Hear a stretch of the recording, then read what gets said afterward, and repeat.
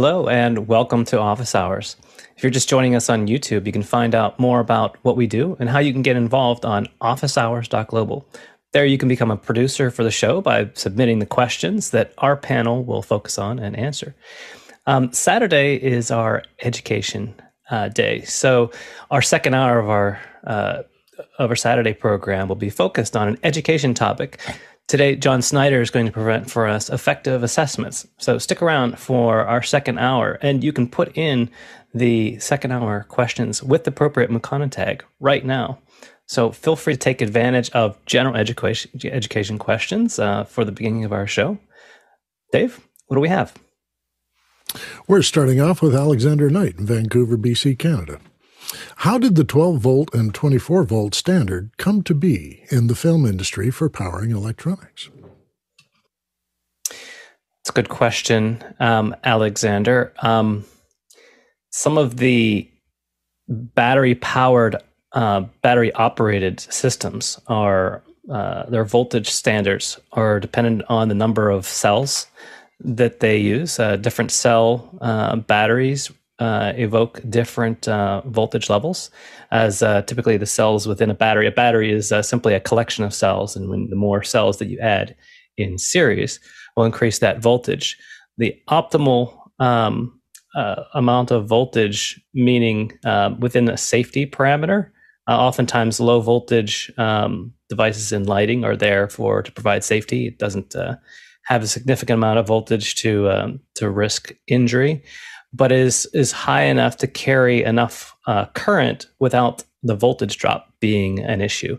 The lower the voltage, according to Ohm's law, the more trouble you get when you try to run things larger distances, particularly whenever the amperages increase. So oftentimes, the engineering standards is partially what's available and partially a compromise.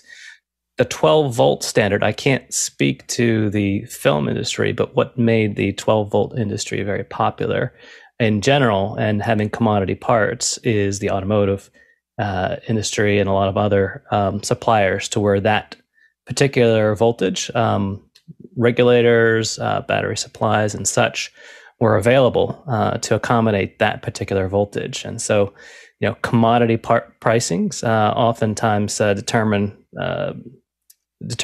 things. Oftentimes they have a lot of inertia too.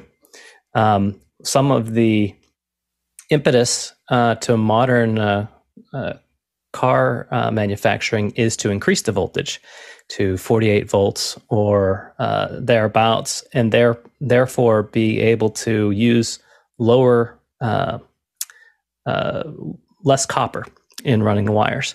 In order to alleviate the voltage drop, you have to either increase the voltage or you have to increase the copper size of your conductors, or aluminum, or whatever conductor size. So 12 volts tends to be a commodity there, 24 being a multiple of 12, having two 12-volt batteries in parallel. So I can't speak to the historicity of that in the particular industry as far as filming, but chances are, being able to change that standard onto something else means that you'll need some type of bespoke power adapter in order to make changes. And so things that run natively on that 12-volt standard is the case, which is why the old cigarette lighters, the 12-volt adapters, were always something that ran off of that 12-volt standard. Large enough, but not too large as far as safety concerns. Let's go to our next question. Our next one is from Paul Wallace in Austin, Texas. Any thoughts on the new wireless Go 2 beta firmware version 2.4.5 released a few days ago? It seems to have this ability to save web files and start and stop recordings, etc. How does it stack up vis-a-vis similar units? Samuel, you're able to check that out? Yeah. The new firmware update allows you to record directly to the transmitter with a press of a button instead of using the app like before. You can also plug it directly into the computer and transfer the files like you would do on a flash drive without using their app. And the main competition to this microphone is the DJI mic, which has these features from before. And since Rode has been a industry standard for YouTuber and low-end wireless microphones, then this is important for them to get these features. Yeah, appreciate that. I know having the Go2, I haven't upgraded my firmware yet, but I'm happy to note that you don't have to one by one. Are you able to do more than one, Samuel, or is it still the one by one import from the Go2s onto the computer? Well, I haven't tested it myself, but I don't believe that you can you record to each transmitter separately as a backup that you can use later.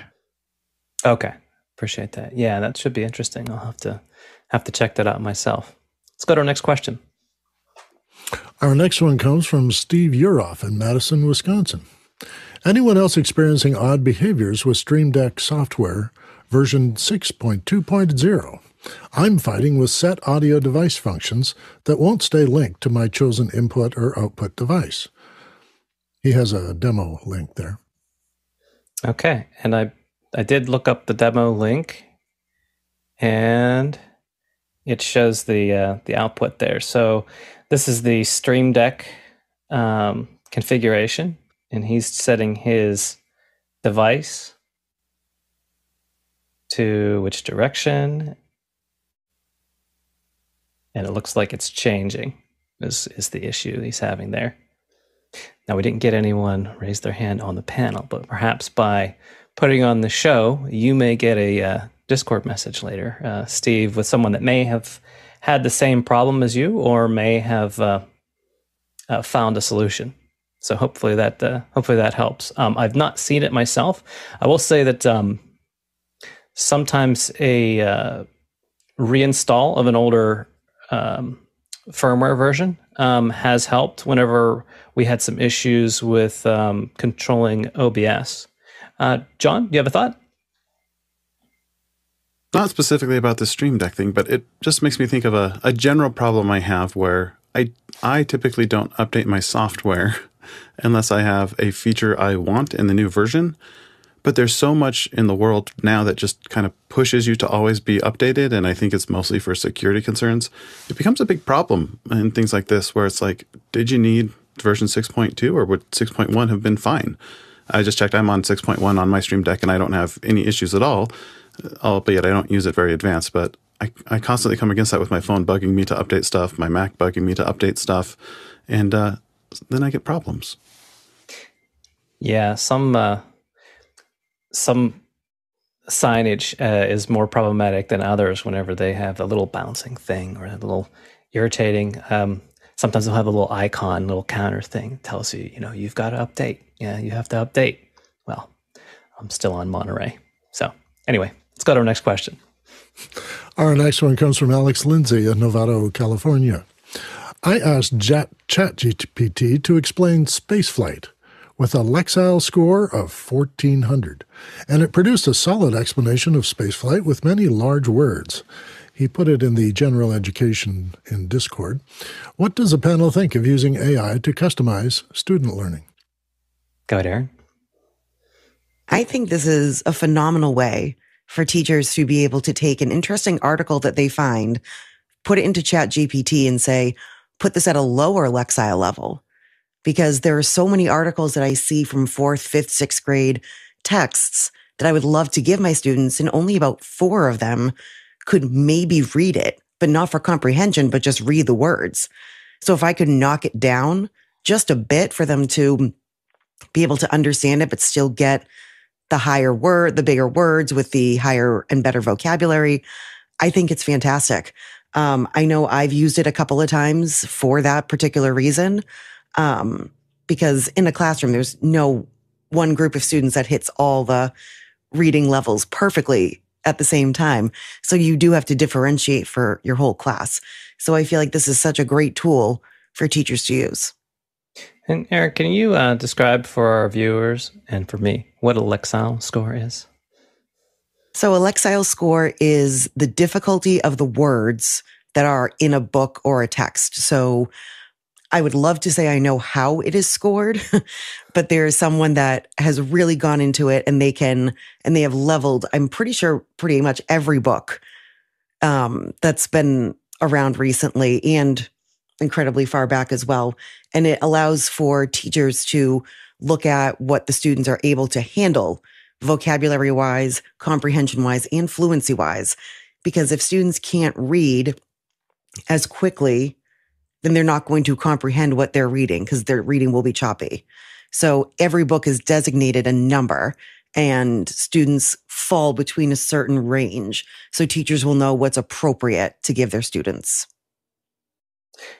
Okay, thank you very much. I did look up the little score idea of things, and it appears that that is me using different. Okay, so that gives me an idea about what we move things to. Go ahead, Harshit. Yeah, so recently with Google I/O, they obviously showed off their doings, and I pulled up. I have a site which, if you go to g.co/labs, you could sign up for some of these. And one of them that stuck out was called Tailwinds. It's like a notebook where you're putting in information. So if students in any age are using AI to maybe take better notes or have information readily available, even some of these harder words could be more interactive of explaining what do these words mean, because you're almost speaking with the AI at that point, right? And to add to that, music is another big thing. I know, Alex, you and your daughter play with the thumb drum kind of thing from Zimbabwe. And with that, maybe to learn music through AI could be a thing. So I saw another thing on that same website. It's Music LM. And you're basically using music models or AI models to help create music. So to make things more creative and to keep attention spans of children, and then even adults for that matter, I think a lot of these AI methods are definitely a helper, but we just got to remember that we utilize them often. The assistants like the S lady and the A lady and the A person, they're all similar. They do what exactly we ask them to do, but this is just kind of giving you one step forward with AI.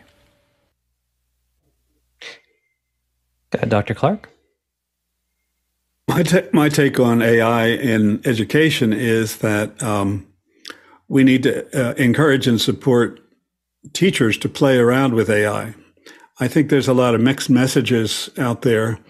About half the articles I've read are scare articles about AI taking your job and ruining your laundry.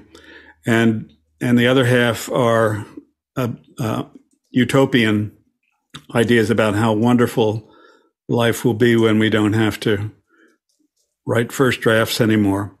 But I think that what makes the real difference is actual teachers playing with AI and seeing what their imaginations and their challenging spots in their teaching, ways of streamlining the things that they are already doing, or customizing, personalizing, adapting learning for students who are all different from one another. But they're going to be able to see possibilities for their own local situation if they are encouraged and supported to, quote unquote, play around with ChatGPT, for example. So I think that's where the opportunity lies. It's almost like another theme or mission for Education Hour, for example. Could we think about making this the place that people come with their questions and their success stories and their small victories about how they've begun to integrate AI into their teaching lives? And of course, children are even more creative and courageous than adult teachers are. So once the teachers get comfortable with AI and figure out boundaries and possibilities and ways of framing questions or invitations to AI to do things, then let's turn the middle schoolers loose. And they're going to come up with 99 more ideas than people my age would. So that's my take. It's got a wonderful potential, but it also has the risk of reliving the history of the 1980s when there was a computer in every classroom, but it was in a closet because nobody knew how to do it, and we were afraid of being embarrassed because we didn't know how to make good use of it. There was a lot of excited talk about how the Apple IIe was going to change the world, and it probably did, but it wasn't early adopted and carefully rolled out in the schools, at least in Michigan, where I was at the time. Go ahead, John. I believe students want to learn, and they want to use tools that help them learn. And I think when we see things like Chegg.com, which was a social platform for tutoring for students, their results were disastrous this last quarter because their usage just hit a sharp decline as soon as OpenAI came out with ChatGPT. And there's almost perfectly correlated the rise of ChatGPT with the shrinking of Chegg.com.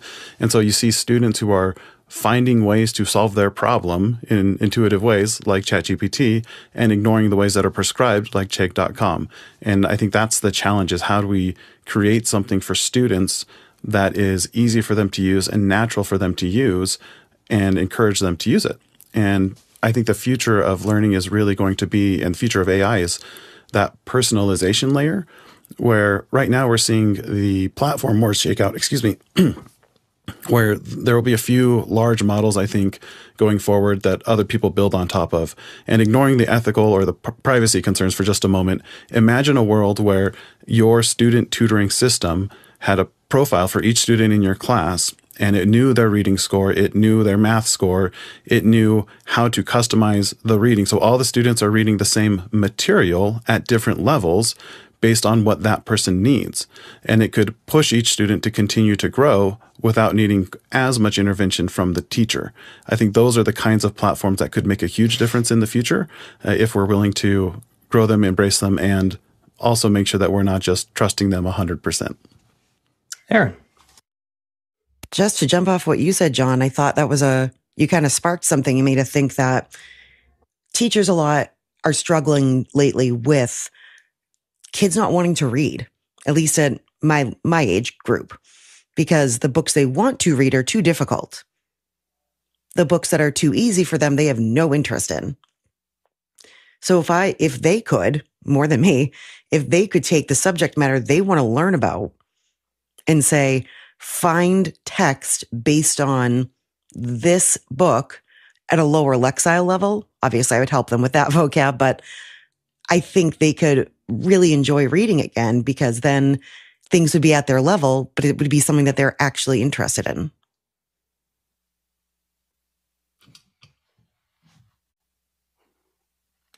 Oh, fascinating. And maybe a question for the educators. Do you see the AI working on the teacher's side as far as assessing what the needs, the abilities, and the interests of your students are? Maybe taking polls of what they've submitted, or maybe some type of summary or aggregation of their compiled works. Do you think that's something that might be useful? Go ahead, John. Yeah, it absolutely will. And I have a later question about Khan Academy's new bot that does some of this, and I don't want to step too much into the second hour, but I do think that artificial intelligence will be a really valuable tool, because right now, a lot of the way teachers are grading and assigning work is to make it easy for the teacher to grade it. And because you don't want to spend all day, I know my professors didn't read my papers, and they had me stick to strict limits, and I always went to the end of the limit. I didn't realize that they had to read 50, 100, several hundred pages each each day. And so they tell you, you have to follow this structure because I'm too lazy to read it. But again, if you have a tool that's an assistant for the professor, where they can use that to help identify trends, patterns, and maybe surface certain parts of the paper to the professor, it can help aid in that grading without necessarily lowering the standard of the grading. Good, Dr. Clark. I want to propose that we educators start calling artificial AI assistive intelligence rather than artificial intelligence. That focuses on the possibilities that you've got a free, intelligent, tireless assistant ready to help you do the things that previously you had to do on your own. Yeah, I appreciate that. It's without having to get into our next questions that are dealing with that topic. I think we had a pretty good run at this one. And thank you, Alex, for submitting the question.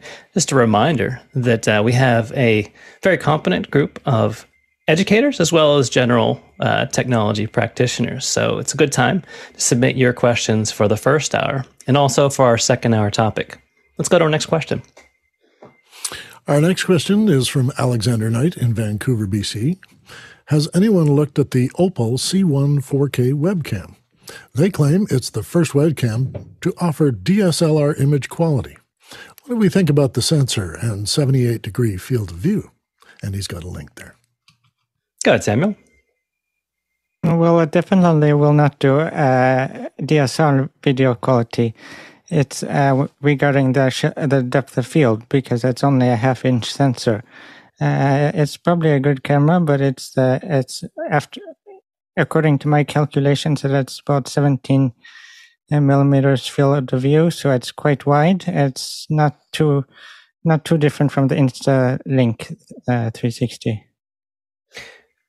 Yeah, I think the DSLR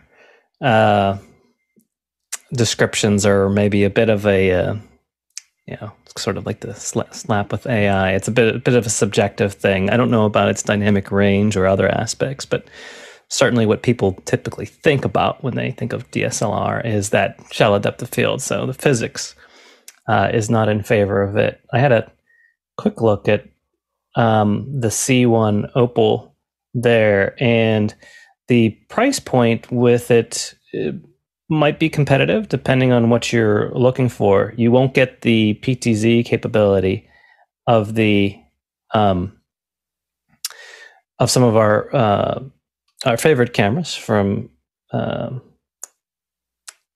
I'm forgetting the one there, and you won't have quite the probably a little better than the Brio, but that one could be had for maybe a little better of a price. So I think it's a tough market as far as its pricing and what they're talking about, what they're positioning for the other devices that are on that market. Let's go to our next question. Our next one's from Alex Lindsay in Novato, California. How important is it to focus on the core aspects of school, reading, writing, arithmetic, versus many other subjects schools could do and cover? Go ahead, Aaron. It's just about how you balance all of those. You can still focus on reading, writing, and math, but put it into science and social studies concepts. I'm actually going to be starting a unit incorporating Pokemon into all aspects of my teaching the last 2 weeks of school, where students are going to design their own Pokemon. So that's art related. They're going to read about the different biomes they could live in. So it's reading and science. Math will be the measuring the heights and the weights, going back to the science thing about figuring out what type they are, fire, water, rock. I'm not a big Pokemon person, but my students are, so I'm running with it. But it's just the concept of tying in the reading, writing, and math to what you want to teach. So in science, it doesn't just have to be science. It can be math too. I did a lesson about 2 weeks ago about, we were talking about fossils and dinosaurs. And the question I gave them was, could you outrun a dinosaur? So we gave them measurements of smaller dinosaurs that were their size. Like, I'm not going to make them run up against a T-Rex. Like, not going to happen. But the smaller things like velociraptors. And we figured out how long of a stride the velociraptor would have using measurements.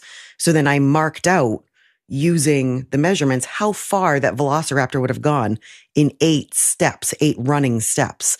And then all of my students took 8 running steps to see if they could outrun the velociraptor. So they used math, they used science, and if you really wanted to map it out with social studies, you could. But there's ways to pull in everything if you're just creative enough to pull them all together effectively. Fantastic. Dinosaurs and Pokemon. I think I would appreciate your class, Aaron. And the question just made me think about when working out, there are compound movements and there's isolated movements, right? So people will take one bicep curl, right? Or they'll do a whole thing where they're picking up a box, which uses all the compound movements involved. And it seems to me that your approach tends to be that compound movements where you're using all of the constituent parts in it and as they're relevant for an overarching goal. Go ahead, Chris. I wanted to go back to a theme that we've pushed many times on Education Hour, which is project-based learning. And instead of putting the skills separate of reading, writing, and arithmetic, for example, first, that's a kind of a Lego model of schooling where you provide the elements and then eventually you get to play with them, put them together, put the Lego blocks together. Instead, I think it makes sense to start with project-based learning at the kindergarten level. And quite naturally, we'll want to, those doing projects, whether they're group projects or individual projects, will need help with reading and writing and arithmetic, just like the example of the velociraptor. They're integrated projects, but the reading, writing, and arithmetic, I think it's a mistake. We've been making a mistake because they're rooted in an illiterate society 150 years ago, when the majority of the people in North America were immigrants and not literate. And there was a small minority who were the landowners and those who had the vote, and they ran the show. And then we became a society that required a more educated workforce, not highly educated, but not particularly critical, but competent in the basics, the 3 R's of reading, writing, and arithmetic. And that's how the schools got their curriculum organized. That's what it meant to become a good potential employee. And we are living the consequences of overemphasis on those compliance-oriented and task-oriented skills.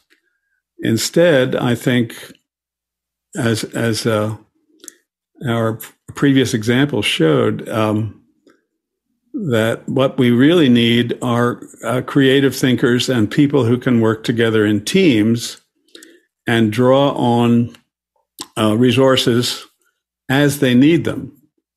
So instead of sort of spending 8 years or 12 years mustering the resources to then go do something with your life, let's start doing something with your life in preschool and continue that process in an upward spiral.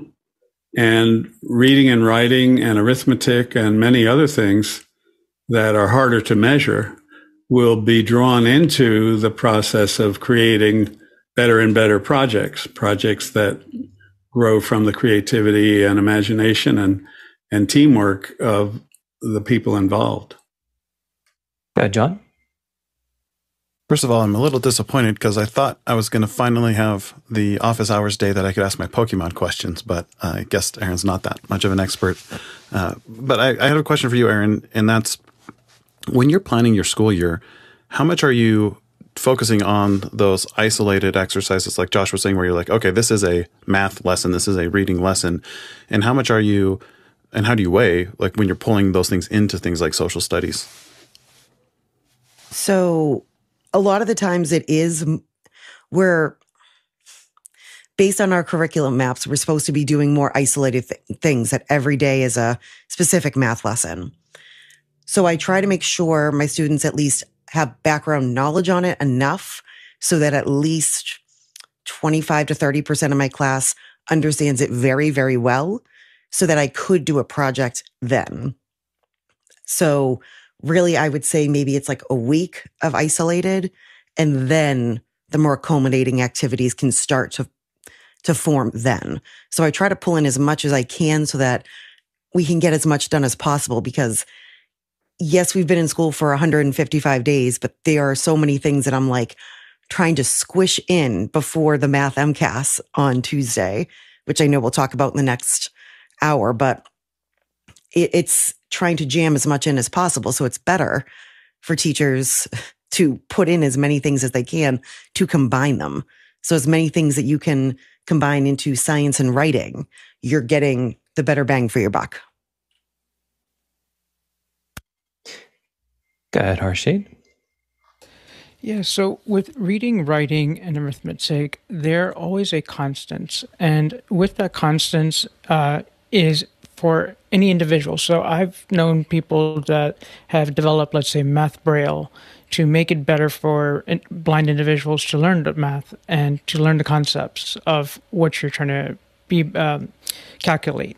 And with the reading component and the writing component, we always have spoken about Strunken, I can't think of the word, but Strunken writing and other forms of writing, and to be effective in either the way you're persuading people in your Comp 1 paper or Comp 2, it doesn't make a difference, right? Or a research paper where, hey, I found this product and these are the elements that I found, and you could find this in this layout. So with the information that is given to people, yes, that we do need to focus on those cores, but we're, I think, transforming into more of a computing world. So having children learn computer science at a young age, for example, such as having them program off of a, I can't think of the name, but the little computer, the pies. I can't think of the other name of it. But when you program those, they're learning different concepts about how they work. But then we also have spoke about project-based learning.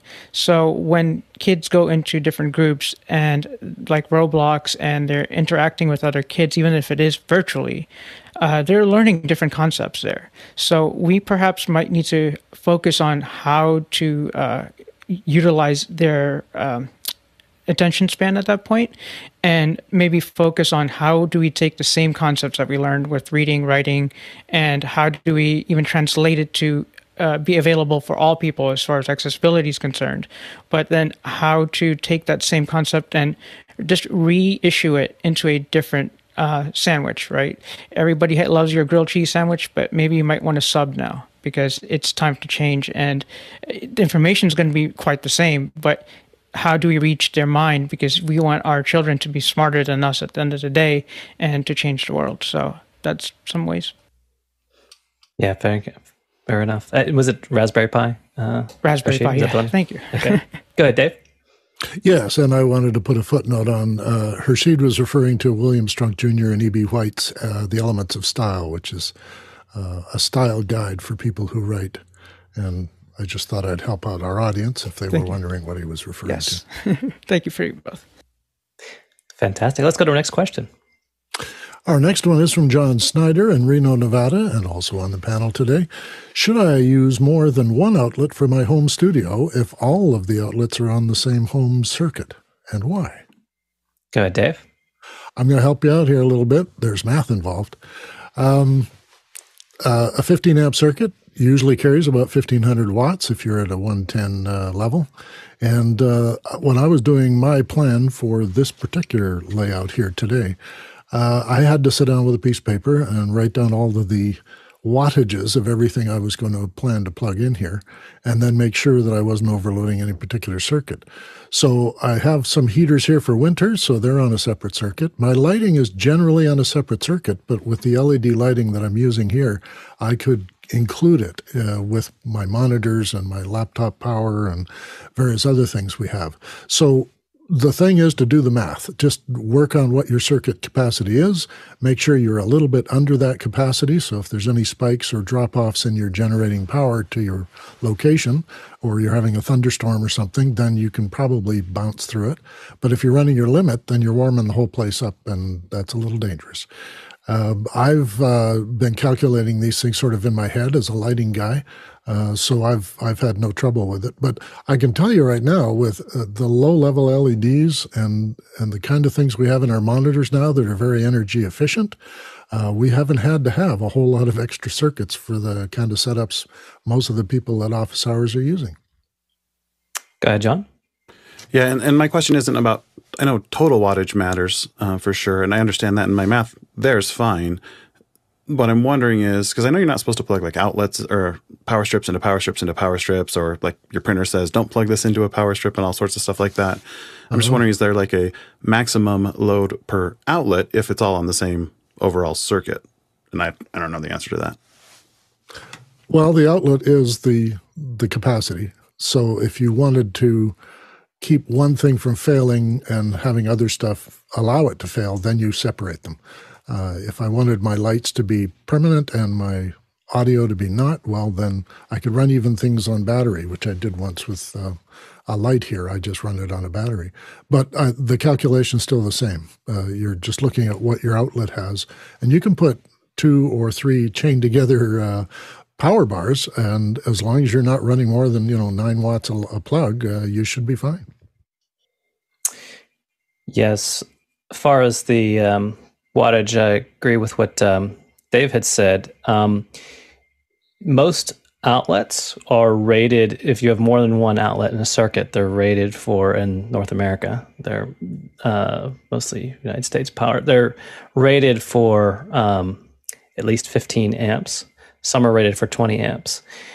You can buy 20 amp or 15 amp. So that will change your calculation as far as how much is available. The 15 amp, the 20 amp will be 2200 watts at calculated at 110 volts. So that's your power draw. Even a 15, I will say that if you do buy a 15 amp circuit, it actually passes through. So if you have more than one receptacle on a circuit, it'll pass through the full 20 amps, even if you can only access 15 from that individual amp. The NEC, National Electric Code, is a bit vague as far as hard limits on it. It gives a general guideline as far as how many you have. The principle of the spacing of how close or how far away you can put your outlets is so that you don't put a bunch of octopus or spider wiring all routed to one location.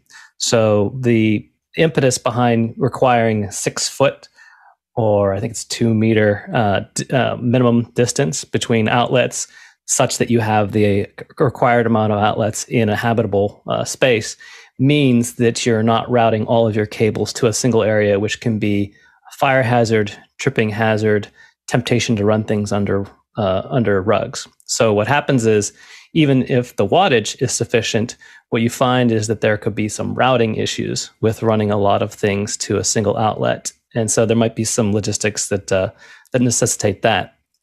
If you do use this for some kind of production, you'll probably want some type of surge suppression or UPS. And the UPS enables both battery backup on some circuits. They also offer pass-through circuits. So even the ones that you may not necessarily want to power up, or it may have too much energy draw for your necessary voltage, you can still use the pass-through voltage on that. So that would eliminate you having to run several wires off to an outlet which depending on your planning might be difficult to get to, which may disincentivize you from plugging or unplugging things. Go ahead, Dave. I think one of the other aspects here, and it just occurred to me as you were talking, that circuits and outlets are different things. And in my home, we discovered so many of the circuits that I had in some parts of the house were connected to power sources and the same circuit in a different room. And we didn't discover this until some things, the famous one in our house is if you had the toaster on, you were fine. But if you turned the light on in the living room, it would pop the circuit because they had wired it on the same circuit. And these outlets were like 2 rooms apart. Then when I discovered things in my basement were simply drops from the main floor, then when I plugged things in the basement, I had to calculate for that as well as the main floor just above that circuit or that outlet. So circuits and outlets, yes, you've got to count how many outlets are on that circuit, and then that adds up to the 1,500 on the circuit. We had the whole house rewired after that because we saw potential in our kitchen anyway for fire hazard with 3 of the outlets all being on the same circuit. Hope that gives you some reference there, John. Let's go to our next question. Our next one is from Mitchell Hill in Wilmington, Delaware. What is a mini room, and why do striking Hollywood writers hate it so much? Go ahead, John. Yeah, I'm not super educated on this, but I was reading a little bit about the writer's strike last night, and there's a great article from /film that we'll put into chat about the strike. And it seems that a couple of the main themes for the strike are, and this is me trying to be unbiased, the article is definitely pro-strike.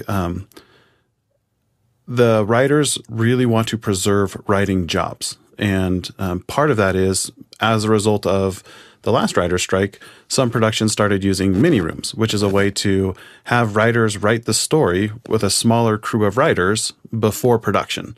And as a result, the writers aren't involved once production happens, and that saves costs for the production company, but leads to lesser writing. And so one of the goals is to get rid of the mini rooms because writers feel that they are pressured to do more work with less time and less pay, and they end up with a worse product as a result. But a lot of the other things that they're arguing about are essentially ways to ensure that there is an adequate number of writers for each show, including things like negotiating how to use technology like ChatGPT or what to do with the residuals. I think where I struggle to empathize with the writers myself is the world moves on, and with that, with the advent of technology, business models change. And to say that with the advent of streaming, the streamers basically pay a lump sum up front, and that creates a lot more security for the writers because they get paid more to start, but they don't get the residuals from the show in the long term. And that's a point of contention is writers make a lot of money on the residuals sometimes, and it's really hard there's a lot of struggling writers. The fact is, part of getting paid more up front is that security, and security comes at a cost. It's the time value of money. And so it's going to be an interesting back and forth between the Writers Guild and the production studios to see how it happens. But that's what my understanding is at this time. All right. Thanks for checking that out, John. Hopefully that gives you something to chew on. Mitchell, let's go to our next question. It's from John Snyder in Reno, Nevada. Have you seen Khan Academy's AI-based chatbot, Khanmigo? Is this the future of tutoring? Go ahead, Aaron. So I was not able to watch the video because I was here and I didn't want to listen to 2 things at once, but I threw the prompt into ChatGPT, summarize and give 5 talking points about this video, and I gave the link. So first of all, love that. Absolutely love that. So I did try to check out the Khanmigo, and unfortunately there's a waiting list right now, so I can't even attempt to check it out. But I do think that AI, as Dr. Clark says, assistive technology or assistive intelligence, I think it definitely can be a great stepping stone. I think the tech companies have to walk a very fine line between allowing students to just say, write a paper about this particular topic and teachers assigning something that generic that students could just Google or throw into an AI system. But I think for the concept of tutoring, I think it could be really helpful because it could allow the AI to analyze the student's performance and give feedback a lot quicker than a teacher could for a room of 21 to 30 students. They're able to get quicker feedback with something like AI. So I think that's going to help identify areas where students are struggling. And then if there was some way for it to give a report back to the teacher that, hey, Johnny was working on this. He did great on these 5 things, but totally tanked in this. This is a way you could solve it. Just to give the teacher at least some sort of idea of how to help them out if they're not sitting with them, working one-on-one with them. I also think this would allow students to work more independently and take out some of the extra paperwork that teachers have to go through, because I know a lot of teachers are feeling burnt out right now. And yes, sometimes it can be the students just trying to make sure that we're covering all of our bases, but a lot of it's just paperwork and meetings. I would say if I could give up all paperwork and meetings, I would be a much happier camper. So if an AI is going to take away at least some of that for me, I'd be forever grateful. Would you like to weigh in, John? Yeah, this particular chatbot is really interesting in that it's modal. And so when it's in student mode, it doesn't give the student the answer. The student can ask a question, like a math question, and it will give hints first. And it will get progressively more hints. And then if it does have to give the answer, it explains how it came up with the answer itself. So it said, here's how I knew to do those steps, which is a thing that most of these chatbots don't have yet. And how they do that is they actually have the answer run through the bot twice on the back end. And so it's a chatbot spits out the answer, and then the chatbot reads the answer and reinterprets the answer. There's also a teacher mode, and it's specific for teachers to help create lesson plans and that sort of stuff, all designed around a education-focused language model, which is a kind of neat way to put all of that together. It's really worth a watch. It was David Paskin put that in our Discord channel last week, and I thought it was fascinating. It's a brave new world. Let's go to our next question. Our next one is from Alex Lindsay in Nevada, California. What do teachers do over the summer to prepare for the next school year? Good, Hershey. Keep learning. Dr. Clark? Well, teachers do all kinds of different things, but I put them in 4 categories. One is recover. And anyone who's been through the spring semester in schools as an adult knows that it requires recovery. It's running a marathon while carrying a suitcase. So there's a recovery period. It could be longer, it could be shorter, it could be as far away from the routines of the school year as possible, or it could be a variation on that, on the school year. Staycation, so to speak. The second thing that teachers do in category of things is look around. And this is a time when many teachers make the final decision to change jobs. They don't want to spoil their final weeks or months at their current school, but they're looking for a place that they hope will have better conditions for them, better support, and so forth. So a lot of principals and personnel people in school districts kind of dread the month of June or July, because that's when the resignations start to trickle in, because teachers have decided to move on to what they hope will be a better situation. A third thing is that teachers try to enhance their income.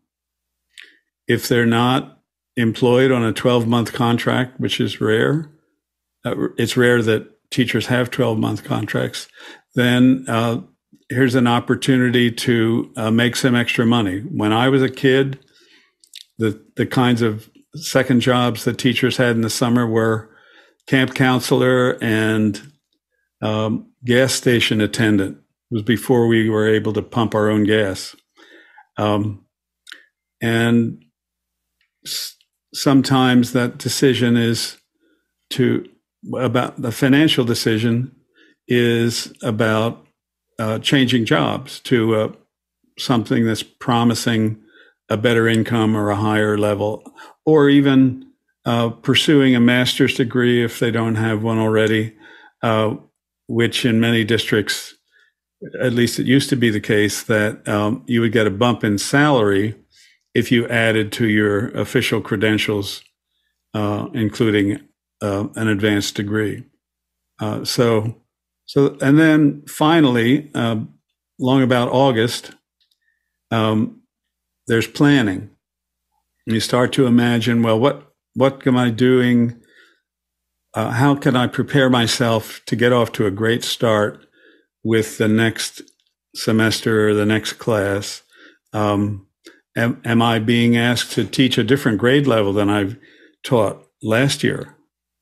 And so what kind of extra preparation am I going to have to do to familiarize myself with the curriculum and the kids who are at this different grade level? Or has the district adopted a new curriculum that we need to show up for training on and be able to look smart on the first day or the first weeks of school? So those are the things the categories of things that I think we do as teachers during the summer. Aaron? Back in the day, I used to take courses for a master's degree or my CAGs, but I am done with that for just a short amount of time because, well, I love to learn. I love to be focused on things I want to learn about versus what I am being asked to learn about in certain courses. So I would say, yes, I would continue to learn, but it's going to be more relaxed at my own pace, knowing that there's not a paper due, no meetings I have to attend, hopefully. But for me, it's a lot of catching up with my friends because my closest 4 friends are all teachers. I have another 3rd grade teacher friend. I have 2 first grade teacher friends and a high school math teacher. And they all have kids and they're all my nieces and nephews. So I want to make sure I spend time with them so that during the school year, when you're stressed and burnt out, you can think back to memories that make you happy. And I know during the summer, those are the kinds of activities and memories I like to hold on to so that when I do have a rough moment, I can think back on it. But it's a lot just about relaxation because I don't know what it's been about the past 2 years, but teachers are so burnt out. They're so burnt out. And like you said, Chris, I know a bunch of teachers are thinking like, can I do this again next year? Even teachers who have been in the system less than 10 years. Usually you don't get that until after the first 10 years, but a lot's going on and some of it is very undescribable, something that we can't really quite figure out what is going on. Work well and rest well. Let's go to our next question. It comes from Gordon Lake in Los Angeles, California. What is the future of education for students who want to go into the production field and are learning more from YouTube than in the classroom? Go ahead, Dave. Well, having been in that transition in the classroom and taught in that area, what happened is that it went from teaching people to be crew to teaching people to be producers. And this is a huge change in the way education and production field is. YouTube is limited by what a person is an expert in. Just as at office hours here, we have a wide range of experts who all have different levels of experience and knowledge. And drawing on that knowledge is the way to get more understanding of production. Even in the area of project management or how to handle crews or people skills, how to get along in teams, how to behave well on a set. These kind of things come with being there and doing them. And that's the education that comes after you've been to production school. And I think some of the things are better learned by doing and not by watching someone explain it on YouTube. And I endorse people giving it a try, going out and becoming a sort of observer on a crew or be in the background or a PA for a long time and watch how everybody works on a set. Watch what the roles are, the responsibilities, how they consult with others on the team, what problems they're solving all the time. And that I don't think schools are prepared to teach, because they have a studio and they teach how to do the news and operate the equipment. But when it comes to the actual skills of, say, project planning and budgeting and the kind of things that people have to learn to do these days, schools are a little far behind still. Still trying to catch up, but they're still a little far behind. Let's go to our next question. Our next one's from Paul Wallace in Austin, Texas. Best print-to-text software. Go ahead, Harshit. So I want to give a shout out to the Backstage team with Laura. She has here Read Iris as one of the solutions that could be one of the best. And I'm just going to add to this is the implementation or the platform that it's pushed through is going to make all the difference. Apple's Notes, if you use that and use the OCR there, it works really well. And that's just because of the implementation. It's all native there. On the Google side, like Google Lookout, Envision AI app, and other apps as such, they do a really good job. But again, it's the grabbing of the OCR engine and putting it into your application. And then with Microsoft, similarly, they have Microsoft Lens that kind of does the same thing, and they have an app called Seeing AI, which uses some of the same fundamentals there. So it's kind of a what platform are you in, and what do you need it to do, and how clear do you need it to be? Because you might have a standalone solution with a camera and a computer type of situation where that works out the best through that specific software, which that's all it does is scan software for OCR. And those are normally assistive technology softwares. And then you also have something like a solution that is everyday, everybody uses it, like we mentioned in Notes and Google Lookout and such. So those are a few solutions there. All right. Thanks for our back-end crew. Go ahead. Let's go to our next question. Our next one's from Mandy Van Cleve in Monroe, Ohio. What titles do I look for in the crew credits to know who did the amazing editing work in the documentary Still, a Michael J. Fox movie? Go ahead, Dave. I'm going to suggest you look at the teamwork in the category of editing and post-production. The number of people who edit in a large project sometimes can be a long list, but in many cases with documentaries, the director or the person who wrote the documentary and as well some of the edit team that they brought in are all part of the production team way before in the pre-production and the planning. But yes, the edit section is usually quite distinguished. It's not way far down the list, but it's in there. And if you just keep your eye open for edit assistant, post-production editing, and production services, you'll find many of the names of the people who did all that great work. Let's go to our next question. Our next one's from Douglas Carmichael. For a larger complex system like the OH2 rack, would you ever use in-rack cooling systems to avoid overheating, or rely on cooling the space itself? Well, I believe some of the factors that determine that was your ambient temperature, your distance spacing between individual items in the rack, as well as the what the temperature draws for different devices. However, what I would encourage you, though, just a preview on next Friday, we will be having a discussion about how office hours works. So perhaps that might be a good thing to throw in for some of our back-end professionals for that show. Let's go to our next question. And our next one is from Aaron Graham here on the panel and in Boston, Massachusetts. How has the panel used ChatGPT in their own fields? Go ahead, John. Did you just say my name, Josh? Sorry. Go ahead. my headphones blinked out there. Sorry. My favorite thing to use it for is for writing multiple choice questions. Multiple choice questions are, it's not always the best way to test or assess someone with a quiz, but sometimes they're the right thing. And it's hard to write a question well because you want all your answers to be realistic, about the same size, and filter out whether or not the person actually learned the content. So one prompt I use is, You're an instructional designer at a hospital call center. You use simulations and realistic scenarios to build a quiz to measure students' ability to apply the course topic. Create 5 multiple-choice questions, each with 1 correct response and 3 distractor responses. Base the questions on the following topic. And then I put the topic in instructions. The distractor responses should be of similar length to the correct answer. All responses should be based on real-world scenarios that force the learner to choose the best action to take. There should be 3 good options with a 4th correct answer that is better than the others. Explain why. Dr. Clark? Ooh.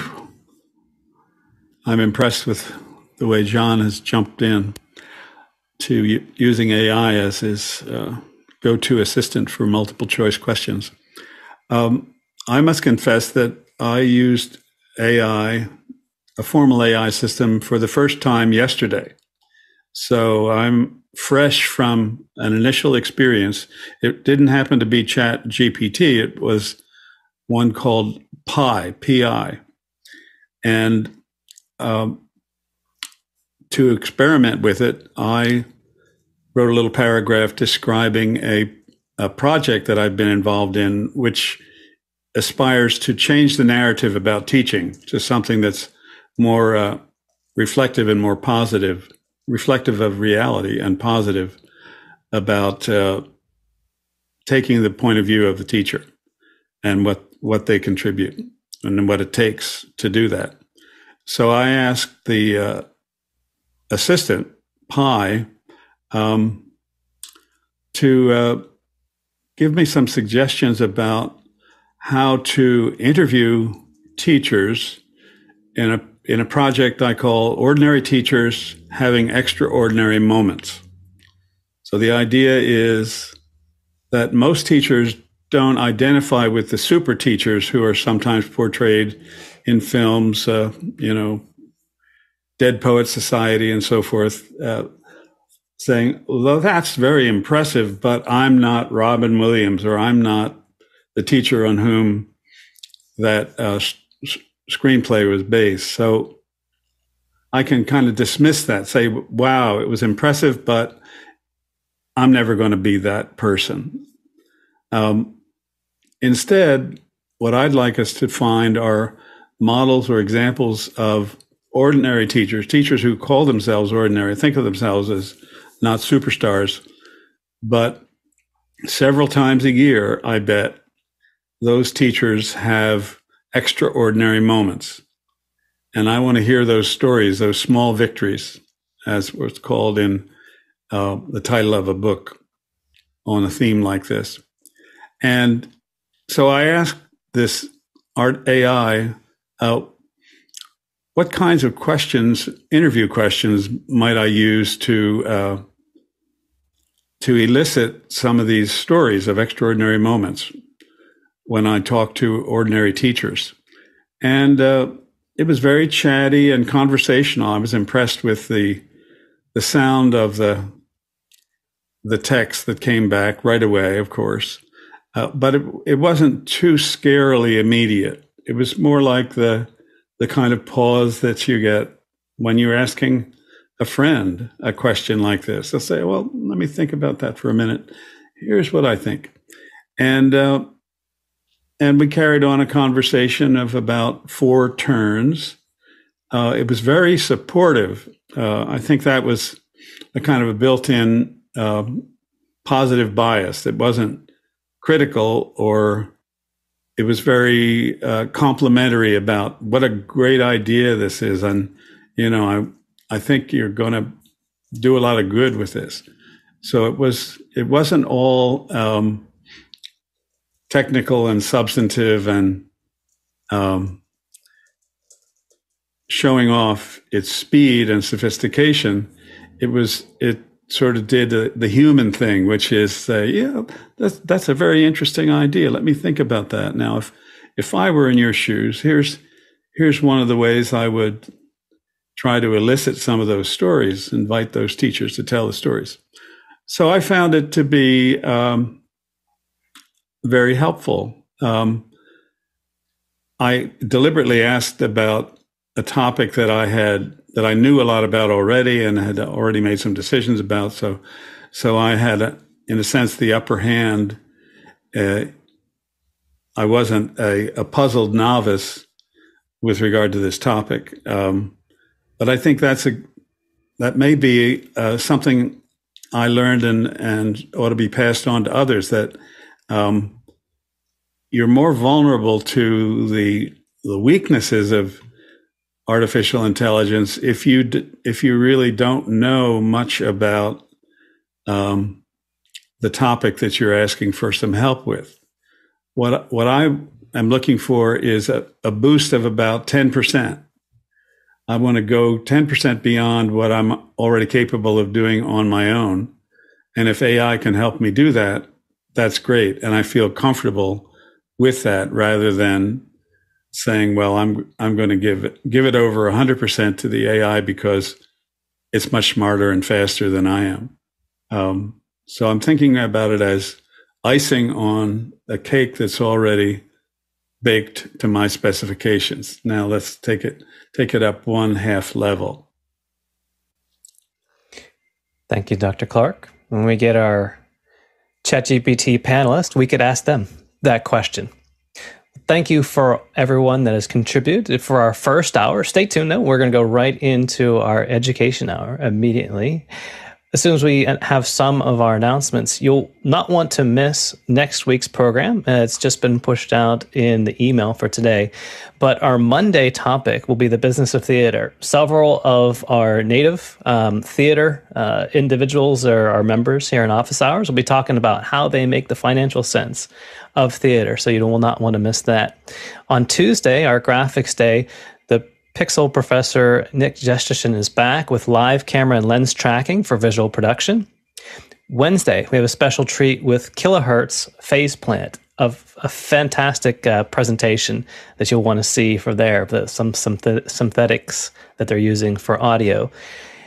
Our video day, HDR Glass to Glass with Michael Dresden and Jim Toten.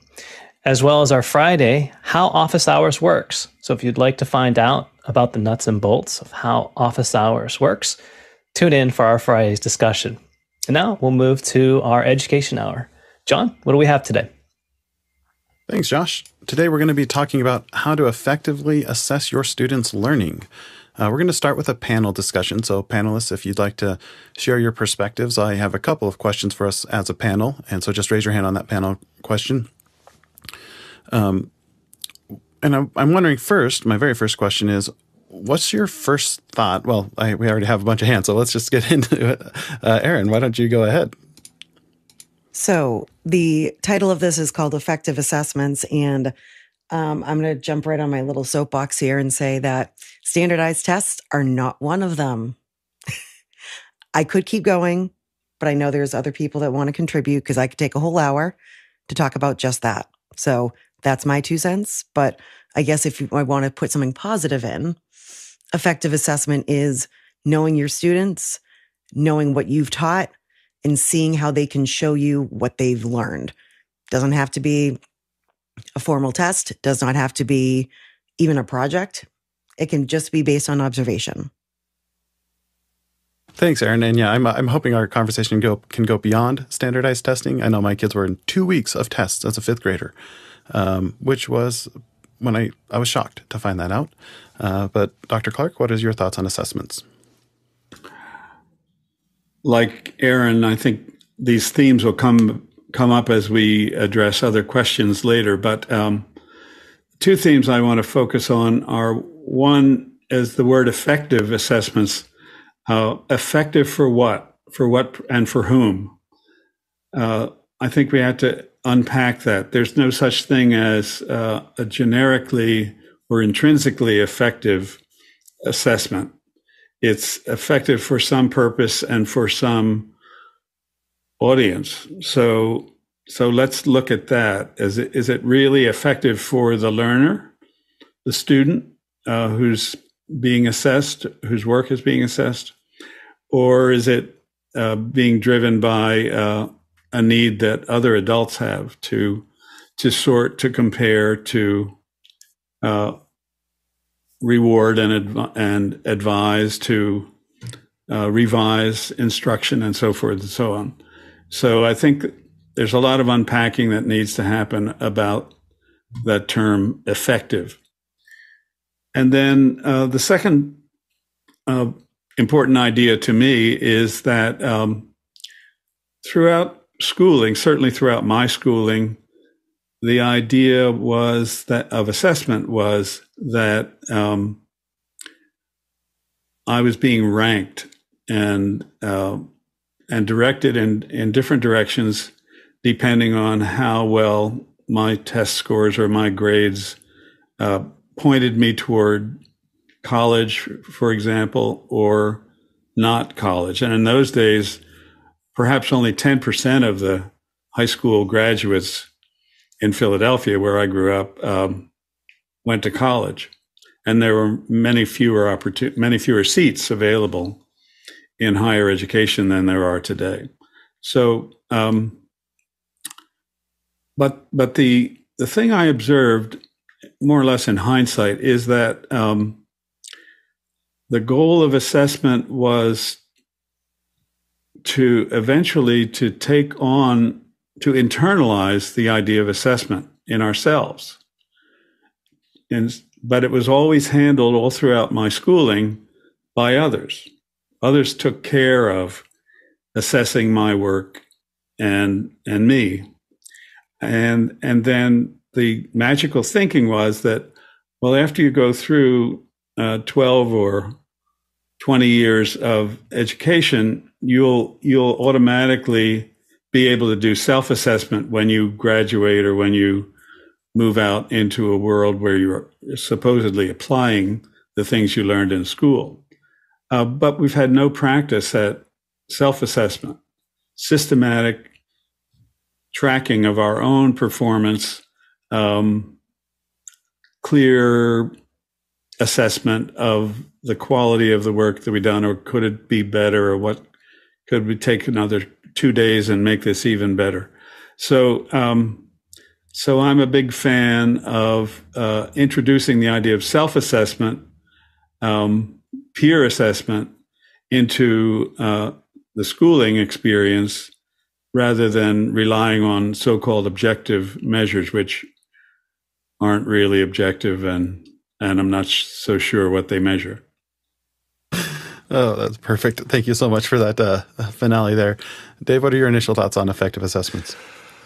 I was really interested in this because I've had to do assessment both in the classroom structure and also in business. Being a project manager managing 25 staff, I had to assess them every year. With another company I work for, which was a startup kind of operation, very small, they needed an assessment tool for their staff. They needed to be able to assess them, and it came upon me to research that and figure out a way of having a standardized assessment for their performance assessment, not necessarily educational. But the hardest thing I ever had to do was assess students and how they performed in the class, and also whether they were learning what we were teaching. And I think that's the biggest challenge for me is it's an effective assessment if you can determine that they did learn something, that they have captured this skill or they know this subject. And that would be where assessment is effective for me. Assessing people just to grade them or, as Dr. Clark says, rank them, seemed to me to be unproductive. So I'm willing to go and see what other people are asking, but this for me is a fascinating subject. Yeah, it's interesting. Several on the panel focused on the word effective there. And I'm curious if we can keep on this panel discussion. What do you think it means to be effective, and who gets to decide what effectiveness is or how? So we'll do another round here, but while we're waiting for our panelists to raise hands, I want to say to our producers, if you have questions about assessments, make sure you put them into our chat. Over the course of the week, we had Jason Robert Shaw put some questions into Discord, so I've put a few questions in there from our Discord channel, and they start with the word Discord. Because he said he would hope he'd join us today, but he wasn't sure. And so I put those questions in for him. So if you ever want to do that yourself, feel free to put those into Discord, and we'll try to bring them in on the Saturday as well. But Dave, when we talk about effective, what does that bring up to you? It brings up to me that a person's performance improved. That's where the effectiveness of the assessment is. If the assessment shows this person is now better at doing their job or better at understanding a subject, then that's where the assessment is really performing. How about you, Erin? I would say what Dave said as well, and then tacking on the caveat that the students were able to show that without getting too frustrated or crying. That's what I would say. And Dr. Clark? There are two qualities of a traditional assessment, some kind of a measuring device. One quality is called reliability. And that means that the results that you get from using that tool, a test of some kind, a measure of some kind, are consistent. If you measure the same people time and time again, over relatively short periods of time, the results won't be dramatically different from time to time. So it's a reliable measure and tool. The second quality, and much more important quality, in my opinion, is validity. And that means that the instrument, the assessment, actually measures what you say it measures. And that one is impossible to calculate. You have to guess about validity because learning is invisible. Performance is not invisible, but learning is invisible. And that's what we're making an inference to. We're taking a performance of some kind and inferring that, well, that shows that you must know something that you didn't know before instruction. But it could also mean, in the case of a multiple choice exam, for example, that you were a lucky guesser, or that the exam, the tool for assessment wasn't really too challenging. It was kind of obvious that the distractor items were stupid. You didn't need to be able to recognize the correct answer. You just needed to recognize that the other three were beyond the pale. They couldn't have been correct. So it could be a flaw in the assessment tool itself. But regardless, I think the other complicating factor here is that we treasure what we can measure. And the more simply and quantitatively we can measure it or express it, the more confidence, misplaced confidence, I would say, we have in the importance of that measure or that assessment. So that the things that tend to get measured are the things that are easier to measure. And a lot of the things that we care about and parents care about with regard to their kids are not the things that are easy to measure. They're social emotional matters that are much more, they're not measurable with convenient, quantifiable devices like a test. So that's the quandary that people in schooling or in training have gotten themselves into, which is we're really good at measuring things that may really not be that important. And we're making important decisions about people and our own effectiveness as teachers and learners on the basis of relatively invalid indicators. So that's the dilemma that everybody who's interested in assessment needs to wrestle with. And it's not a dilemma that can be like a problem can be solved. It may take a long time, but a problem has a solution. But a dilemma you're never done with it. You're always balancing one horn of the dilemma against the other, and you're giving up some things that you value in order to amplify other things that you also value. So the idea of dilemma management, the assessment is a dilemma. It's not a problem space. And I think we wish it were a problem space that we could solve. We could have the best tests and be happy with those, but it's not. It's intrinsically something that requires continual balancing and rebalancing and questioning. And as I said earlier, ultimately what we're hoping to do is that individuals will internalize a sense of the quality of the work and the quality of their contributions to the whole, and what they can do to make that better, rather than having somebody else look over their shoulder and tell them that they're not up to snuff. Yeah, it's interesting. There are some similarities between K through 12 or higher education and corporate education, especially things like we make it easy on ourselves to measure, and so we end up writing poor assessments.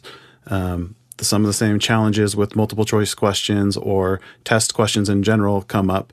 The difference is oftentimes in the education world, you at least know that that's a problem. In the corporate world, most people don't even know about validity or reliability of questions. And so we write questions where there's one, even if there's just one bad distractor in a multiple choice question, then your guess rate, if someone has to guess, goes from a 25% chance of getting it right to a 33% chance. If you have two bad distractors, then it's a flip of the coin whether they get it right. And so that's where those writing good questions is really hard for both worlds. Where it's different is in the corporate world, I don't care a lick about what the people learn. I care what they can do. Because if I don't have to train someone, then it doesn't matter. They need to pass the test. And they need, more importantly than passing the test, they need to do the job. They need to be able to successfully perform the behaviors I need them to on the job. Whether or not they feel it or they learned it, they need to do it correctly within a certain level of scope. And that sounds insensitive, I guess, but that's the reality of it. Is I need people to do work, and so that's what I'm trying to educate on, and how my assessments change because of that. Dave? Just to go on a completely different departure here, won't do it for long. I had the opportunity when being the video producer of instructional materials for the Faculty of Education here, there was a professor of educational psychology whose task, all her grad students got the task of assessing an assessment test. I learned that we had a library of 300 different aptitude and personality tests and IQ tests on hand in these package boxes that they would use with people to assess them. So they'd assess their capability of spatial reasoning and all the other things that these tests do. And the job of the grad student was to critique the test and say whether it properly applies to the kind of things it said it would reveal. One of the ones that struck me as being really odd is called the Detroit Test of Learning Aptitude, a widely used, normalized, and validated test. And the student that did that assessment found it wanting in so many respects. And I thought to myself, that's an assessment that most of us don't really experience as an aptitude test or a psychological test to see if our neurological processes are working properly. But that's a level of assessment that's really extreme and not really at the sort of classroom level. And I just thought, that grad student assignment taught me a heck of a lot about what good assessment's supposed to look like. And I did it for about 3 years with grad students for each of those 3 years. And we got through most of the library through that time. So I got to learn there were a whole lot of them. And the little confession here, my wife being a psychologist, when she was taking her master's, she needed someone to do a test with, and she used me. So I played a 14-year-old and tried to do the test. And it was very difficult for her. I'll bet. Aaron, what did you have to say? So just to, as I'm listening to everybody, I think for me, the most effective concept of assessment, when I think of the word effective, is how can I see what they know, regardless of age, regardless of IEP, 504, anything like that. If I taught area and perimeter, can you show me in some way that you understand it? Maybe it's you describing something to me, how you would solve the problem. Maybe it's me listening in on that student teaching the another student how to do the problem. It could be that someone builds something. It could be that someone graphically designs something. So something that's effective is going to be for the students to show us what they know. Sometimes that's not easy for teachers because they want to give them all something that is basically in their curriculum or something that they can take home and grade quickly so they can do a check that, oh, they know how to do area and perimeter, but can they actually do it? Or did they just do a quick checkbox? So for me, effectiveness really isn't a physical test, because if you came into my classroom, and you ask any of my students, they would tell you, Miss Graham doesn't give us tests unless the district tells her to. So there has never been a test that has passed their desk, their Google Classroom, that is a test from me. Because to me, everything's a test. It could be a Blue-Kit game where they're doing multiple choice questions. It could be them drawing something out, explaining something to somebody. Because when I was younger, and probably still to this day, I'm not a good test taker. Even with the multiple choice, I know the distractor answers, but then I get a little tongue-tied between the two that are kind of close. So for me, papers were the way to go because I could explain, I could be verbose, I could really get into my thoughts about the topic. Some of my students are like that. Some of them want to talk at me, and I'll sit there and I'll let them just share what they know. And because one of my students has difficulty with reading and writing, and they'll say to me, but I know the math. Can I explain it? And I say, I will write. You tell me what to write. And their answers would rival a teacher's. Actually, they probably explained it better than I did. So many times I actually have that student sit in the back of the room once I've given an assignment and said, if you have a question, go see them. If they don't know, come see me. So, Erin, are you using different types of assessment for your different students for the same content? Oh, absolutely. Absolutely. I just want to make sure that everybody can show me what they know without being frustrated and overwhelmed. If a student can't draw out something for area and perimeter, but they can tell me about it or tell another student how to draw it, but they can't draw it themselves, great. Because everybody in their jobs isn't doing every single piece of it. They're doing a chunk of it. Somebody else is doing another chunk. Unless you're owning your own business where you're doing everything, you have people to help you to do different things, to accomplish the same goal. So what's the goal of learning is acquiring knowledge. So if you can acquire knowledge in different modalities, why not? Awesome. We're going to dive into our producer questions next. So remember that you can put in your questions through our Mukana chat question box, and you can vote up and down the questions that you would like to hear answered in the order you want them answered. Dave, what's our first question? We're starting with Douglas Carmichael. In the age of ChatGPT and its ilk, should teachers focus more on progressive assessments during the life of an assignment instead of just assessing the end product? Dr. Clark? Yes. I love the idea of progressive assessment, as Douglas terms it.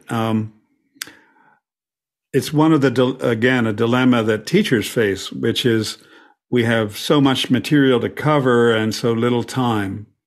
And so what we wind up doing or feeling pressure to do is touch lightly on the many topics that are called for in a curriculum, instead of taking the opportunity to go more deeply into some of the big ideas of this subject matter.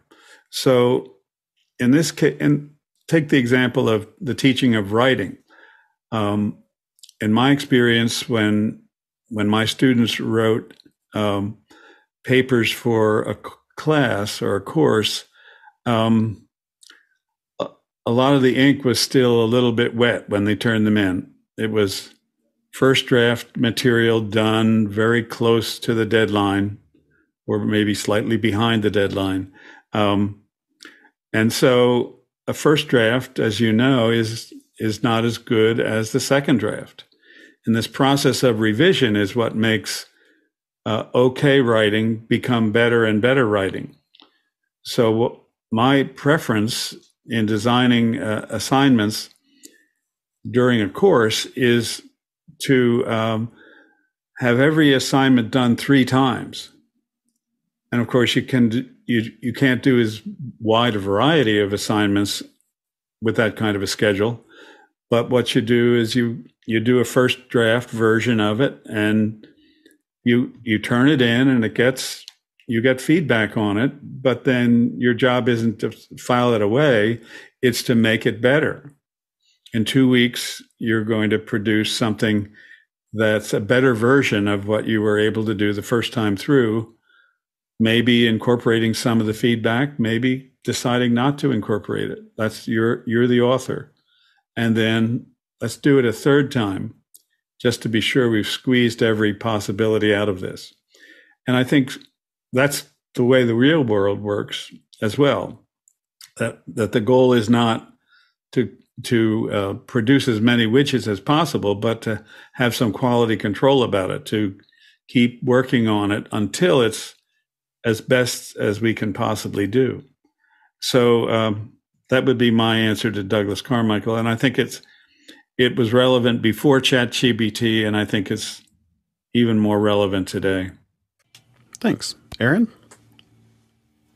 Absolutely. Most teachers, especially in the K-12 realm, are looking at assessments, doing what are called formative assessments. So we're taught in our education classes in college that there are 2 types of assessment: formative and summative. Summative is the end of the unit, like final test, final assessment. Informative is throughout. So summative is very formal, whereas formative is very informal. So for that, you can do observations, you can do games, you can do regular classwork. That is considered an assessment, and a teacher can look at that data and say, ooh, they have no idea what I'm talking about. Let me change up what I'm doing. Or they already know this. Let's just move on. So in the concept with the ChatGPT concept, I think I'm trying to figure out how it's going to be altered there. But I think going back to what you were saying, John, earlier about your prompt that you were talking about in the last hour, I think using something like that could extend their learning. But overall, I don't think something like if you're going to give an assessment that you can throw the questions into ChatGPT and get a really quick answer, shouldn't be something that's an effective assessment at all.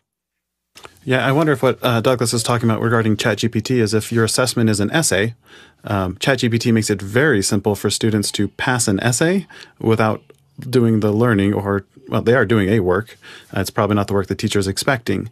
And for that, I think it's really helpful to encourage students to use tools like ChatGPT, but have as part of that step in your learning process is have them share what they used in ChatGPT for and evaluate ChatGPT's response. And say, yeah, I used that ChatGPT for this paper. Here's the parts that I found accurate. Here's the parts I think it was not accurate with. Now, this is obviously going to be for higher levels like later high school through college. But you can encourage them to use the tool and evaluate their learning by how they can analyze what ChatGPT spits out. Aaron. So just thinking about that, it kind of got me thinking of an idea that we see this a lot on our standardized tests that I will scooch away from. But the concept of someone has done the work, whether it's writing a paragraph, writing a sentence, doing a math problem, find their mistakes. So I think if a teacher especially were to put into ChatGPT an essay or give me an essay based on this topic, but then the teacher changed some of the facts and said, students, find what is incorrect about this versus write an essay, then you know that number one, the students are reading the information, because then their assessment is to find what's wrong. And students love finding out what's wrong with someone else's work, as long as it's not their own. And you're giving them that technological piece of using a chat, like your Chat GPT or other similar systems, but you're giving them that chance to think critically and say, something's not right about this. What is it? I think that could be an effective way to use Chat GPT instead of just giving them a very vague question and letting it write an essay for you. And ChatGPT does fine on its own making errors, so you might not even need to add your own. Dr. Clark? One of the ways I've tried to make writing assignments, cheat-proof, or at least less tempting to delegate to somebody else, is to turn every assignment into an autobiographical exercise. So your task, if you're in my class on adolescent development, is to tell a story that you remember from your own adolescence experience that reflects the idea of identity development, for example, or the identity crisis. And you might start with your name. Who gave you your name when you were born, and how many connections are there between your name and ancestors of yours, or the canon of the saints? And when did your name change, and what nicknames did you have, and who called you those nicknames, and which ones did you hate and which ones did you love, and so forth. And so it gets the writer engaged in the big idea of identity development and perhaps its connection to what we are called and call ourselves. But it's not something that ChatGPT has a database on. It doesn't know your life story. And frankly, students are much more fluent in their writing when they're writing about something that they know deeply, and it's not likely to be contradicted by somebody else because they were the only ones that were there. So if we can make more of the opportunity to connect the big ideas that we're engaged in with autobiography and experience, then I think it solves a lot of problems, or it moves around a lot of the problems of and temptations of buying a paper online to have somebody else write it, or have ChatGPT write it, because the author has the greatest easy access to the real data, the real story of his or her own life. And what's our next question? Our next one comes from John Snyder, and it's a Discord contributed question. What does assessment look like in an age of AI? Erin? So thinking about AI and thinking about what Dr. Clark just said, I think the concept of assessment shouldn't just be a very basic question that can be a yes or no question, a true or false, something that can be answered with multiple choice, or just a single sentence. I think it should be something that you can tie into real world examples, something that ChatGPT couldn't come up with on their own because there's no database for how you are responding to it. So maybe instead of thinking about like I'm trying to think of something on the spot, like how did this character feel in this scenario, changing it to how would you have handled this situation? So you have to know the facts of the reading, but you're not just parroting something that the author has already said. Because I feel like ChatGPT could figure that out with enough learning of books and different texts. But putting yourself in the situation, I feel like that's a lot more of an effective way to know if they read the material, if they understand and comprehend what we're learning about. Yeah, and I think it's going to require us to all reconsider how we assess, because we all have our default favorite methods of teaching. And like, I love discussion questions in small groups. And in a world of ChatGPT, discussion still is pretty valid. You can analyze real time how quickly people think, but it doesn't help the learners who need more time to process. So maybe you need to send the discussion questions in advance for those, because they might have done really well with an essay. And if you don't think essays are a reliable means of assessment, you're just going to need to rethink how you do everything. And we all have these defaults, and it's good for us to get outside of our defaults. And I think it's an exciting time to learn how to teach again for a lot of teachers. What's our next question, Dave? Our next question is from John Snyder in Reno, Nevada, and it's a Discord question and contribution. What does assessment look like for virtual instruction? Erin? So throwing it back to my days of teaching remotely, assessment for me was a lot of that discussion question. It was a lot of the Blue-Kit questions that I could use based on the information, so that I know they're not going to look it up quickly. They have to just answer on the spot. I think for virtual instruction, actually, and in-person instruction as well, I think it's having that conversation piece with students. And it could be that you ask a question and then you as the teacher walk around and listen to kids, but they could also type it out for you, or write it out for you, so that it's not just a discussion. Because sometimes students don't feel like talking to their teacher, but they'll write something out or they'll draw something out. So I think overall, the virtual or in-person is the same, that you got to just know your kids. You have to know how they learn, how they think, how you taught, and combine that into a way to say, hey, show what you know. Chris? My sense of what happened when schools were closed in 2020, and teachers all over the country, all over the world probably, had to pivot quickly to online instruction, is that suddenly we lost a lot of the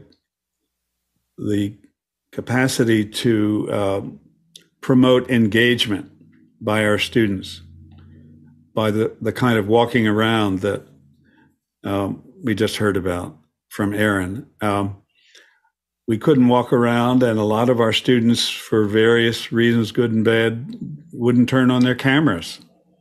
So we lost even more ability to do our own assessment of how this is going. Is anybody out there? Are they really engaged, or simply logged in because they're required to log in to be credited with presence for that day or for that class?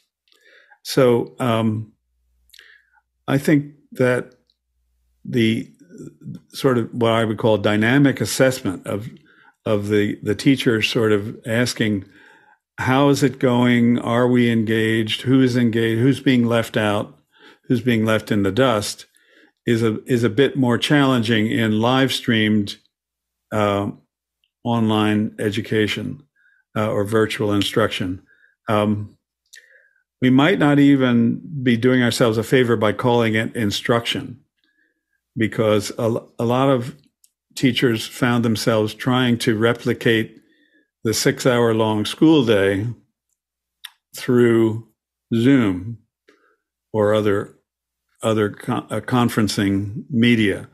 And it's not a good fit. It's not a very compatible fit to have people try to focus and be engaged in something for 6 hours on a laptop, even if the quality is good. And many times there were a lot of problems with that. And even if they didn't feel like they looked good, so they turned off their cameras, then that makes it even more challenging. So assessment in that case looked like sort of taking roll and confirming that this number of students were present and some students were absent for unknown reasons, or known reasons for that matter, or technical reasons that we shouldn't hold them accountable for. So I think there was a time of relatively assessment-free virtual schooling, there were a lot of things that people weren't very happy about, but it wasn't the absence of testing or formal assessment that they complained about, I don't think. And now I think as we've gotten back into the new normal of face-to-face teaching and learning, I think more and more teachers are questioning the value of assessment-driven instruction that existed to a greater extent prior to the school closings because of COVID. So it's still a work in progress to answer this question about assessment. What does it look like for virtual instruction? It's too soon to tell, in my opinion, but it's certainly grounds for further inquiry, further research and experiments and sharing of things that are working for some who are still doing, or perhaps for the 30% who aren't showing up again in some public school districts and who may well be in a virtual learning environment as an alternative. Well, and maybe those virtual environments just showed what was happening in the classroom environment and parents saw it. So could be. That's our next question there, Dave. It's another contribution from Discord. How is assessment different and the same for adult learners versus children? Go ahead, Chris. It's both different and the same for both adults and children. That is, there's some facets of assessment which are common across the age range. And basically that is that the learners are looking to show themselves at their best, unless they're discouraged, and that happens a lot. And whether those learners are adults or children. And so that's one of the commonalities. We want to be at our best. I think we've also gotten into a competitive sort of athletic contest model for a performance on assessments, that it's so easy and so tempting to rank people. And even to many colleges and universities have worried about what's called grade inflation, that more and more students are being given A's. And they treat this as the same way that you would treat the debasement of a currency. An A doesn't mean the same thing as it used to mean. So we, the university, are going to give guidelines to professors that say there should only be 10% A's and there should be 20% B's, and the average grade ought to be C or 2.0 and so forth. So forcing it onto a normal distribution. Even if everybody learns a lot, there's pressure to make it look like we're being rigorous here. We're not giving out A's for showing up. We're only giving out A's to the top 10%, like we were when we were in school. And so I think that may be a problem that's more conspicuous in higher education and maybe secondary education than it is in for younger kids. But the other similarity and difference in children and adults as learners being assessed is that I think we have more of a chance with young learners to use assessment opportunities as learning opportunities. In other words, they're usually or stereotypically assessment is something that's done to other people. It's not something that you yourself are benefiting from. It's your game 7. It's your chance to succeed or come in at a lower level. But the big idea for me is to design assessments so that in preparing for an assessment, in undergoing an assessment, and on reflecting on it afterward, there's additional learning that's possible for the learner. So it's not all about the system categorizing people, ranking people. It's about here's an additional learning opportunity that people tend to take more seriously than just another day in the classroom. So if we can start with younger students treating assessment as a learning opportunity and make that part of the culture of schooling, then I think that will continue to benefit older learners or adults, that this is not a threatening, scary opportunity to show your faults or where you fall short. It's an opportunity to learn in a different way than the way you were learning in the non-assessment parts of your schooling experience. Go ahead, Dave. Well, I was going to take this in the realm of expectations, that people conducting assessments have expectations that are different for adults as they are for children. And as Aaron is often talking about, you take into account the personality and the capabilities of that student. The other side is the expectation of the people being assessed, what they expect to get from the assessment. With adults, it's a little easier to explain that this will advance you professionally, or this will give you a chance to apply to another job or or join a different team.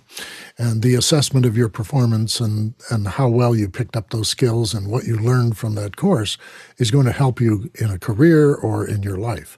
With children, it's simply a way of making sure they're keeping up with everyone else and that they're not hampered or misunderstanding what's being learned.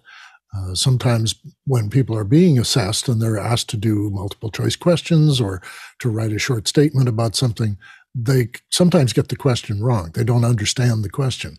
They do understand the subject. It's just that this question seemed a little difficult. So our expectations for children is more simplified and probably, as Dr. Clark says, probably a periodic assessment to show where learning opportunities might come in and maybe change the strategy for learning is probably more applicable to younger people. But as we're adults, we often are more focused on outcomes than we are in process.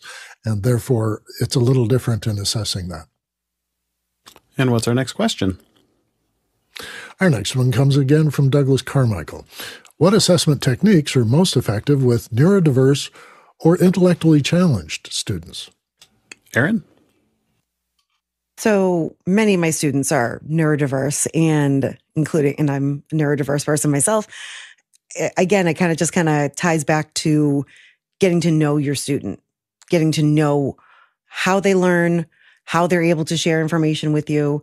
That's the best way that teachers can assess any technique that you're teaching with students. So a lot of times it's a lot about showing, not telling. Like instead of students having to write out the steps in something like how to make a grilled cheese, maybe you might want to bring in the materials and say, tell me, how would you make a grilled cheese, to make sure that no children are near open flames and the teacher can do it instead of the student. But having them do whatever's best for them, whether it's writing, drawing, or speaking, whatever's the best for them, that's how teachers should take any bit of assessment. Yeah, individual assessment is the gold standard if you can achieve that. What's our next question, Dave? It's from Gordon Lake in Los Angeles, California. Can a machine be more objective in assessments than a teacher? Thoughts, Aaron? I think it can be. I think it definitely can be, especially for essay writing. If you give the parameters of what you're looking for or like a rubric of some sort, and a machine can look for that information, and if they knew the content, then I think it can be more objective, because sometimes, I'll look at a work that a student has done and I'm like, I know what they meant. And I'll give them the credit when someone who is totally unbiased wouldn't give them that credit. So I definitely think that machines can be more effective in objective. Chris?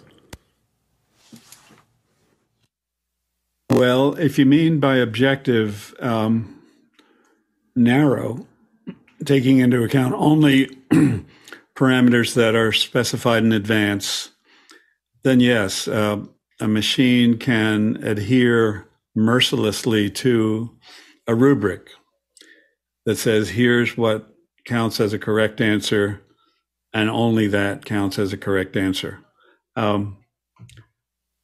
But is objectivity a good goal? That's the question. What are we accomplishing by narrowing the boundaries of what counts as a good answer or a correct answer or valuable evidence about learning?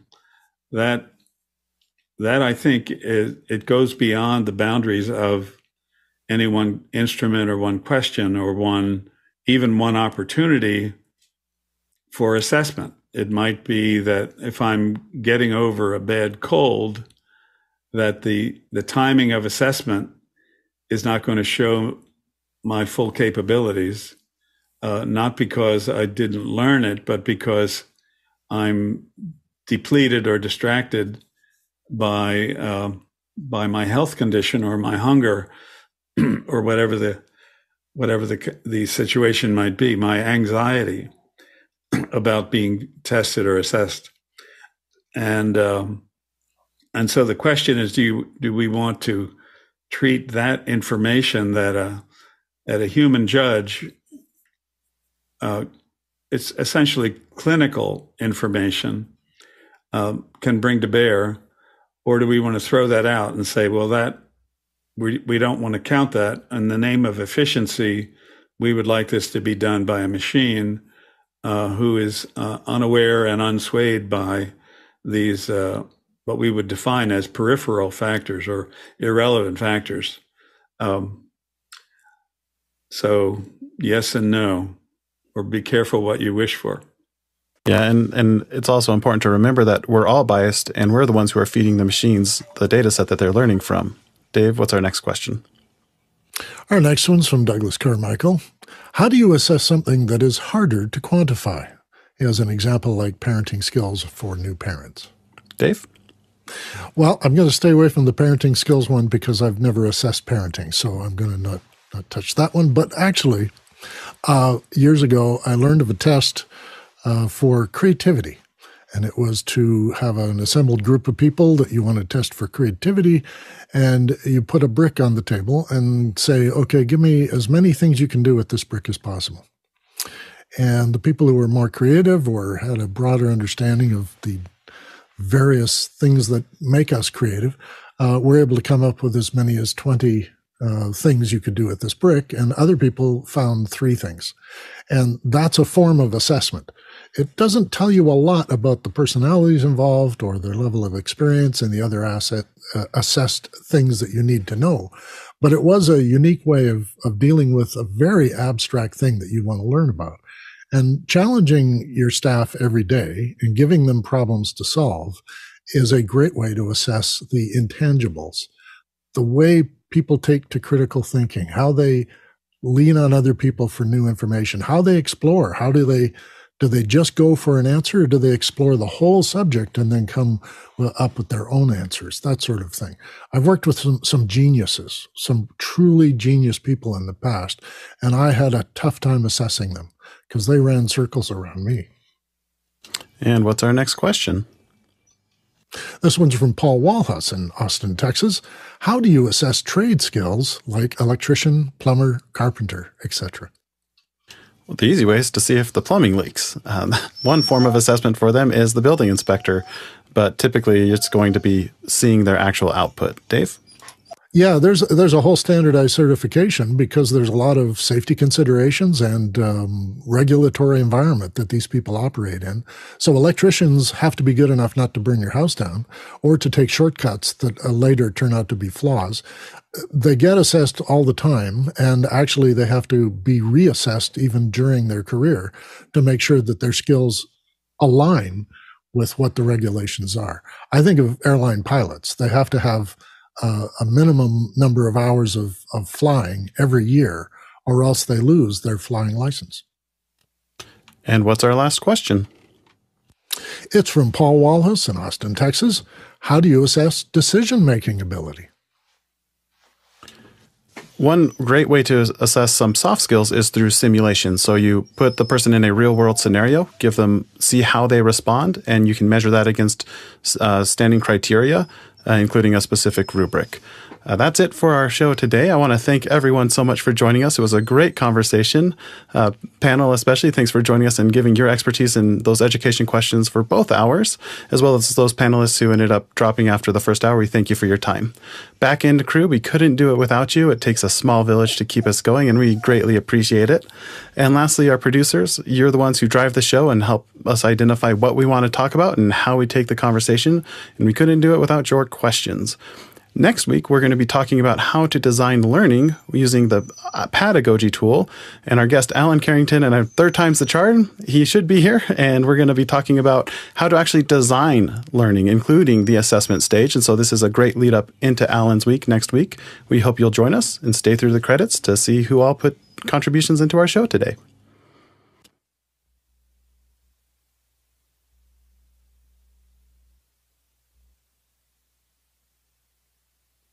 And now my dog's dead silent.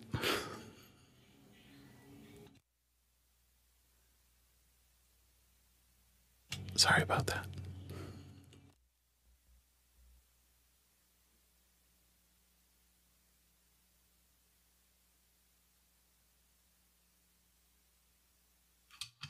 Well, we would have to assess his performance. Strong performance for about an hour and 58 minutes. Yes, that's right. He did very well. In the higher percentile.